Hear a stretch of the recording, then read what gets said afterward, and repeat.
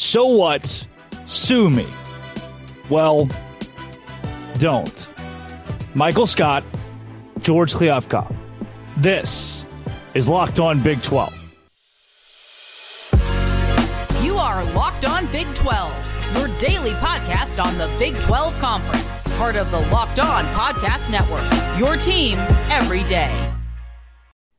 Happy Tuesday, everybody. Welcome into Locked On Big 12. I'm Drake Toll from ESPN Central Texas. Thank you for making Locked On Big 12 your first listen every single day.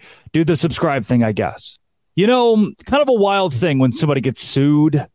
I've never been sued personally. I've never sued anybody else, and I hope that stays the exact same way that it is. It's not the case for the Pac-12, though. They are being sued by the only two member institutions left, Oregon State and Washington State. Now, what does this mean for the Big 12? Because I know you're thinking, oh, Drake, that's the Pac-12. This is Locked On Big 12.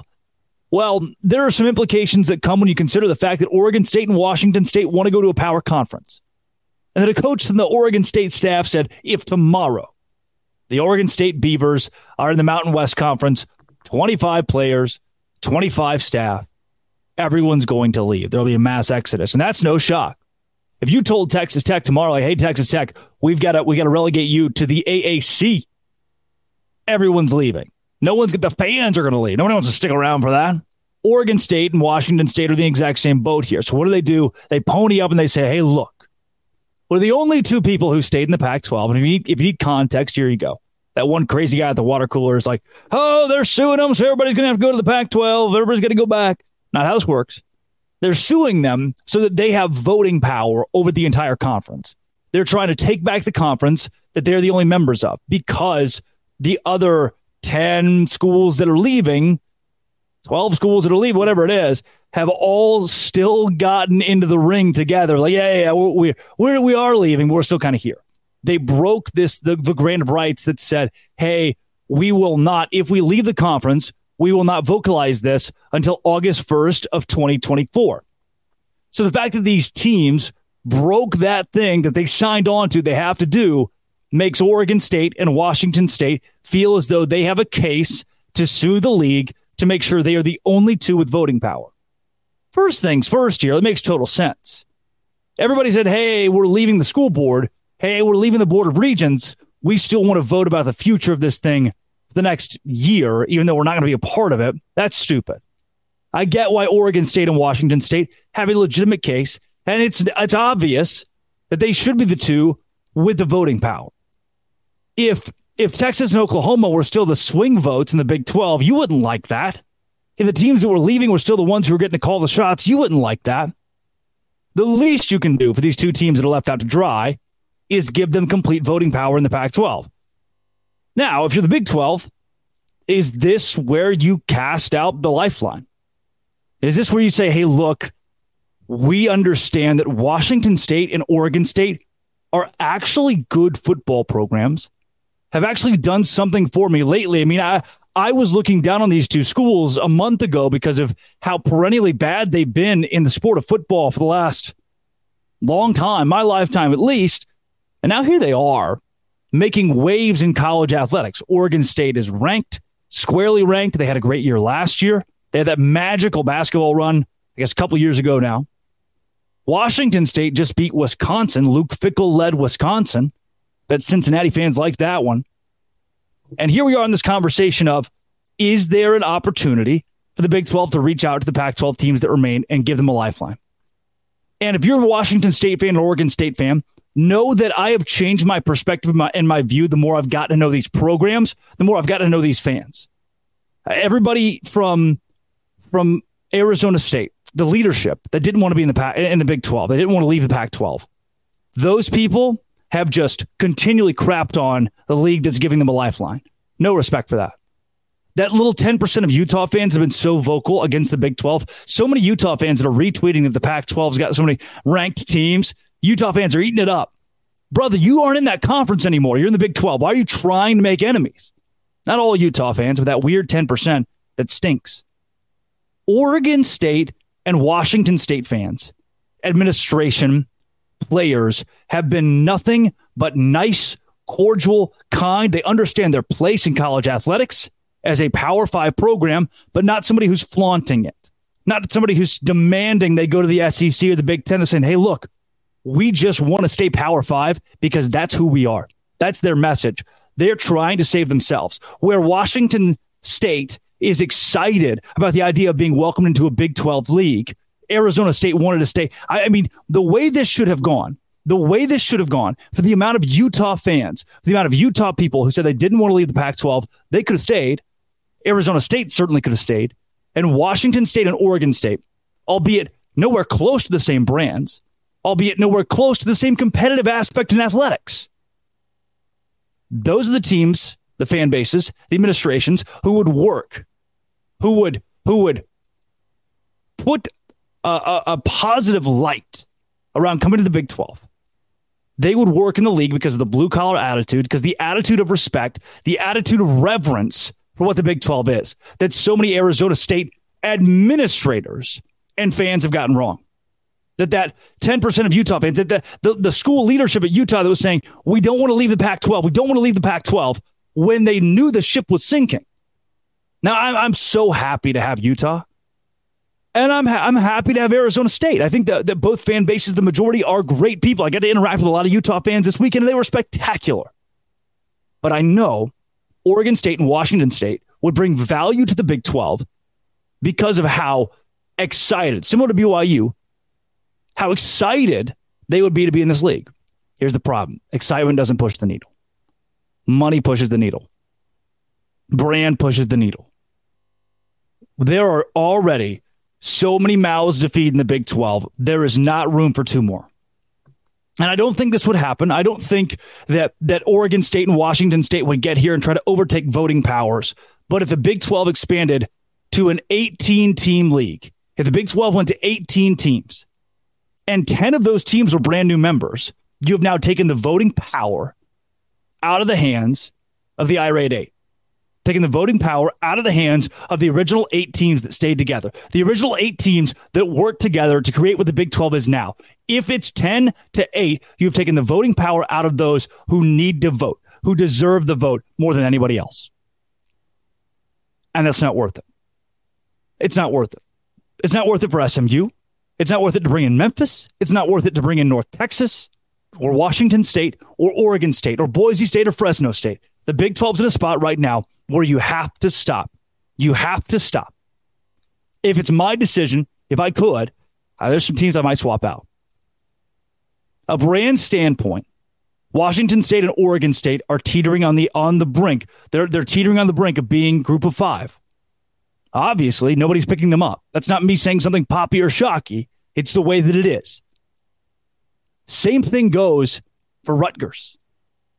Same thing goes athletically for Northwestern. There are teams for Boston College.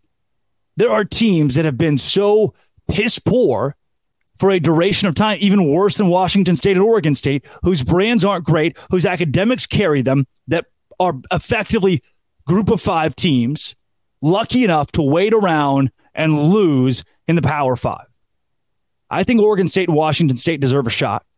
However, it's not worth the risk. It's not worth sticking your neck out if you're the Big 12 to take these 2 teams right now. I'd love to have them. I would. I've changed my mind on that even. That is something different than what I communicated 3 weeks ago. I would like to have them, but we can't. You can't. If you're the Big 12, you just can't take Washington State and Oregon State. It's a money. It's a votes deal. It's a power to the teams that stayed. It's loyalty to the teams that stayed, more so than your loyalty to Oregon State and Washington State. Sorry. The Big 12 picked up the 4 biggest brands they could, the 4 biggest brands from the Pac-12 they could when they could. And now it stops. But this doesn't. And this is Locked On Big 12, part of the Locked On Podcast Network, your team every day. Do you ever feel like you have the wrong parts? That your parts aren't working correctly and you need better parts? eBay Motors is here. I had a flat tire the other day. And instead of going and airing it up, you know what I did? I saw it at 26 PSI, and 25, and 23, and 22. I neglected that flat tire. Because I sat there and I thought, I don't know, when I drive faster and get on the interstate, the PSI goes up. Goes from 23 to 26 on a hot day especially. This is great. I don't need to air it up. All I got to do is just drive fast. And I was wrong. So I had to go to eBay Motors, where I am no stranger to finding the right parts. The right parts that fit. The right parts that fit me. This episode is brought to you by eBay Motors.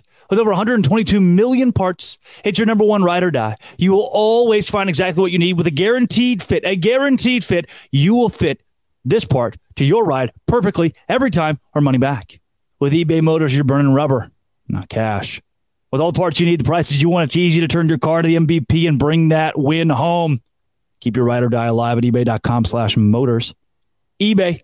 Guaranteed fit, only available to U.S. customers. Eligible items only. Exclusions apply. ebaymotors.com. Go check them out.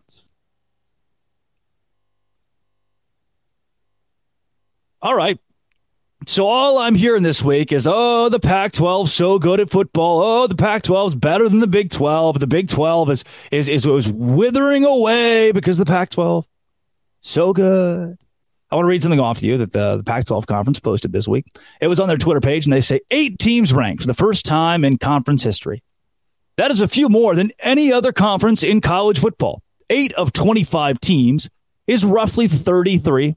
30% of the teams in the top 25 come from the Pac-12. So here's the bad news, by the way. Here's the bad news. 2 Pac-12 teams are ranked. Number 5, USC. Proud member of the Big Ten. Number 8, Washington. Proud member of the Big Ten.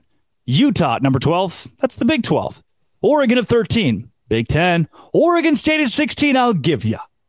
Colorado at 18. That's the Big 12. Washington State at 23. Again, I'm going to give this one to you. And UCLA at 24, the Big 10. I love the fact that the 2 teams that are left suing the Pac-12 are both good at football this year. That is something that I can celebrate. And I also want to, because somebody right now is screaming at their phone or their car dash or whatever they're watching this on. Don't throw anything. I get it. I stake claim to Texas all week this week, right? Texas, they're in the Big 12 until they're not anymore. Yeah, I know. This is kind of a misnomer is what I'll call it, where I say these Pac-12 teams aren't really in the Pac-12, but I say Texas is really in the Big 12. I get that. I understand where you're coming from here. But what I want to put on display is that really, honestly, the Big 12 didn't flaunt the whole Texas thing too much. We're kind of over that. This whole Pac-12 thing, which the graphics terrible, by the way. Graphic design is my passion. It's just like just words on a page here. The Pac-12 posts this out there as if it still exists. This isn't me talking about me, the host of Locked On Big 12, talking about one team that I'm like, all right, sweet, this team who's been so bad in the Big 12 for so long beat Alabama. We can celebrate the fact that one of our middle-of-the-pack teams just beat Alabama. That's a fact, by the way. This isn't me doing that. This is the Pac-12, the conference that was so poorly run that everybody left, that the 2 teams remaining are suing the league, hoping for a lifeline, posting a graphic saying, for the first time in conference history, 8 of our teams are ranked. It's like you've been shot 6 times on the battlefield. You're laying there dead. You're like, moral victory. At least in death, I killed the man that killed me. All right, sweet. I guess that. All right. You died with valor. We'll give you that. You still died. I mean, it was kind of heroic. But also it's the fact that, like, you put yourself in that situation. Nobody told you to charge. You're the one that charged across the battlefield. Of course you got shot. You did this to yourself. So, yeah, you're all excited that you killed the guy who killed you. But, by the way, you're still dead. B, you did this to yourself. You disobeyed orders. You know, it's a weird analogy, but it's kind of what we're looking at right here. Is the conference that just shot itself in the foot, that ended its own league. It's like, hey, look at us. Yeah, well, we were so poorly managed. We were so mismanaged, but at least our teams are still good. If you're the Big 12, you're looking right now going, okay, Utah at 12, who just beat a Big 12 team. That's awesome. Colorado at 18. Arizona at least giving Mississippi State fits. Arizona State at least giving Oklahoma State fits. All right. play ball. This, to me, bodes really well for the Big Ten, obviously, because the Oregon and Washington, USC, and UCLA, they are all ranked. And the Big Ten, the Big Ten should put up a graphic this week. The Big 12, instead of saying 3 teams are ranked, should say 5 teams are ranked this week. I wouldn't care. I don't think anybody would scream at the Big 12. These are member institutions next year. Teams that, if they're good this year and they're good next year, that's good for the Big 12. Sweet. You know what it's not good for? The Pac-12. You know what's not bad for? The Pac-12. It just is. It just exists. It's just completely neutral. It's a name. It's a name only. It doesn't exist anymore. It's not a real thing. These patches on this team's jerseys, the logos on the field, they're not real. They don't exist. This is of an entity, that word Pac-12, but of an entity that's not a thing anymore. You're playing, you pledge your allegiance. What you're doing right now is participating in something that is only an idea in our heads at this point. The Pac-12 is done. It's gone. So I'm a Big 12 fan. I'm like, heck yeah. We have 5 Big 12 teams ranked this week. Thank you, Oklahoma and Texas and Kansas State, Utah for being in there. That's awesome. And glad to have you, Colorado and Deion Sanders. So the Big 12 has 5 teams ranked. And if you're the Pac-12 and you want to scream, you got 8 teams ranked. That's the most. Like you're looking yourself in the mirror, crying, thinking, what a beautiful thing I've messed up. What a beautiful, beautiful thing that I have destroyed. And I hope the Pac-12 teams are good. I don't dislike the Pac-12 teams, especially not individually. I just like the fact that the leadership of this conference was so poor that it killed something that looks so promising. One of my favorite comments on the graphic was, this bodes well for the future of the Pac-12. Oh, it's so good. It's a laughing stock. It continues to be. Similar to the Baylor football program right now. Here on Locked On Big 12, part of the Locked On Podcast Network, is your team. It's every day. Baylor Bears, what are we doing here? Oh, is it time, you think, to open up the conversation about Dave Aranda? I've broken down a lot of the teams that are in the Big 12 this week and talked about where they stand. And for Baylor, you've now lost 2 straight games, one to Texas State, one to Utah. And I want to say this first about Baylor. The effort against Utah was great. The effort was great. The way you lost the game was not. You put it on cruise control. You tried to play conservatively, tried to play not to lose. And in the end, you lost to Utah in a game that you probably should have won down the stretch. Somebody said you were Utah. I think Dave Aranda said at his press conference, almost, Utah escaped with one. They did. If you watch the game, you saw Baylor outplayed Utah, albeit very slim, for 3 quarters. And they got dominated in the 4th quarter. This is a program that won a Sugar Bowl and a Big 12 championship a couple of years ago, and now has fallen from grace to the point you lost to Texas State. You gave away a win to Utah late in the game. And now you're talking about firing a coach who has the most wins of any coach in program since the 90s, in the program since the 90s, in his first 38 games, 20-18. That's how bad Baylor's been historically, by the way. You are also have a head coach who, in the postgame, I like Dave Aranda. I'm going to play some clips here in a second of questions that I asked him in his press conference on Monday. But a coach in the postgame press conference on Saturday, who when somebody was like, hey, Dave, what do you think about the last second of that game? Let's ask about the last second. The pass interference no call. He was like, oh, I could see it. When the refs told me there was 1 second, there was a gleam in their eye. And it's like Dave's demeanor changed. And he said, effectively, like, those are the moments you live for. Those are the moments. There's such big moments in college football. It was so awesome to be part of that moment. What are we talking about? Moments to be a part of. You got 1 second left on the clock in a game. You're down by 7. That you were up by double digits a second ago. You're up by 2 scores a second ago. And now there's a gleam in your eye with a second to go. You shouldn't be in a situation where there's a gleam in your eye with a second to go. You should be in a situation where you've won the football game handedly, where you've taken care of business. But Baylor football and the whole taking care of business thing has not really worked out.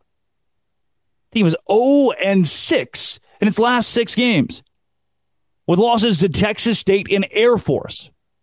Good for their respective, divisions, conferences, wherever they are. Bad compared to the Big 12. Not good. Not good. I asked Dave, 6 straight losses. Do you feel like this is spiraling? How do you keep morale up? And I asked him about the false starts. The offensive line has false started 10 times in 2 games. What is your offensive line coach doing? Here's what Dave had to say. Dave, you talked after the Air Force game and some recruiting losses about how to keep this from spiraling. Mm-hmm. Now it's 6 consecutive losses. Mm-hmm. How do you keep tangibly the morale with the team where it needs to be? Appreciate that. Yeah, I think from the inside in talking to the team, they can feel the improvement. I think going into the first game with Texas State, there wasn't very few people, I think, that saw that coming. And so I think that the inexperience and just the nervousness and the anxiousness got a hold of us, and we couldn't get it shook for a half, and it was too much, and defensively could never really recover. And then you look at this last game, just to attack it the way we did is what I would have wanted to expect in the first game. And so to be able to kind of narrow the focus and to continue to up the quality of the work that we do, to have the energy and the edge, but the execution to be upped, and then to increase the speed and to play faster and to play more confident. I think those are things that they feel, and they can sense that. And so it's a matter of trying to, again, eliminate the distractions and stay focused on what's right ahead of us, because I think they feel some momentum, however slight, and I understand from the outside, I totally see it, but I think they can see the improvement. You mentioned the false starts. Mm-hmm. Is that something that's on the staff, on the players? Are there repercussions in the midweek for that? Where do you sit? Appreciate that. Yeah, I think it's everybody. I think, we have a cadence at home, we have a cadence on the road. It's been a big off-season project because we struggled to really have any variation with the cadence last year. And I think people jumped the cadence and took advantage of the fact that there was little variation in the cadence. And so now to have it and to be struggling with it to this degree at this point in the season is disappointing. And so I think they're talking about that right now as we speak offensively on, do we go to a road cadence, when you're at home, and ways to simplify it and all of it. And so I think it's a big factor. I think the other part too is, you got a new quarterback, you got a new center that's for the first time really kind of being a center. And I think, I look at Clark, and he's one of the leaders for the offense. He makes all the calls. He's kind of the grown-up in the room with the offensive line. I think about everything that's on his shoulders. And then on top of the cadence, there's a lot for him. So are we putting too much on him? Those are things that we're working through. That was Dave Aranda in the Monday press conference. I'm not going to attack his personality, as so many people have done. They've been like, oh, he's so boring. Oh, I can't listen to him. Oh, it's terrible. I'm not going to do that because nobody was saying that in the Sugar Bowl. Nobody's saying any of that. The only comment that I can give on that is that I will give on that, because everybody's got a different personality. Tom Landry wasn't screaming in your face. The only thing that I can give you with that is I bet it's tougher for him to fire his team up. I bet it's tougher for him to keep morale up, because so many times his players are wondering how to decipher what their head coach is telling them, because a lot of times the stuff he says goes over my head. So if you're an 18-year-old kid in that football program, I'd like to see how that interaction goes. That's the thought that I'll pose there. It's tough for me the time I've spent around him to say Dave Aranda is going to get fired this season. I don't want to see him get fired. That's not my goal here. But the conversation is open about the future of the Baylor football program and about whether or not Dave Aranda spearheads the future of the Baylor football program. Because right now, it doesn't look good. The trajectory is bad. The recruiting has been bad. The NIL stuff has been confusing. We don't know if it's good or bad. Nobody will really tell us. Most people are saying it's bad, but then Baylor is saying it's good. I think Baylor fans are running out of patience. 10 years ago, they learned how to win. Baylor fans learned what it feels like when you win games. They learned what it feels like when you don't settle. And now Baylor fans are having to settle again in year 4 for losses to Texas State and a game where you're up by double digits on a really, really good Utah team, and you let it fall through your fingertips. Utah won that game in the fourth quarter, but the first 3 quarters were certainly Baylor's. And in the end, it didn't matter. You're 0-2. If Baylor beats Texas State and loses to Utah the same way they did, you think, all right, Utah's really good. This is still an 8-win team. You lost to Texas State. What's the ceiling for Baylor now? Oh, 6-6 would be crazy. That'd be a heck of a way to salvage the season. A 6-4 finish in the last 10 games after you've gone 0-6 in your last 6. I think Baylor fans are getting a little fed up here. Can't really blame them. What are you going to do, Dave? Ball's in your court. Ball's in your court, not mine. That's just been, it always will be. Thanks for making it your first listen every single day. I love you guys. 10,000 subscribers. You think I'm crazy? Am I crazy for saying that? For saying we can actually do that by the end of this year? I don't know. I'd like to try. This has been, and always will be, Locked On. Thanks again for making it your first listen every single day. Doce Grande.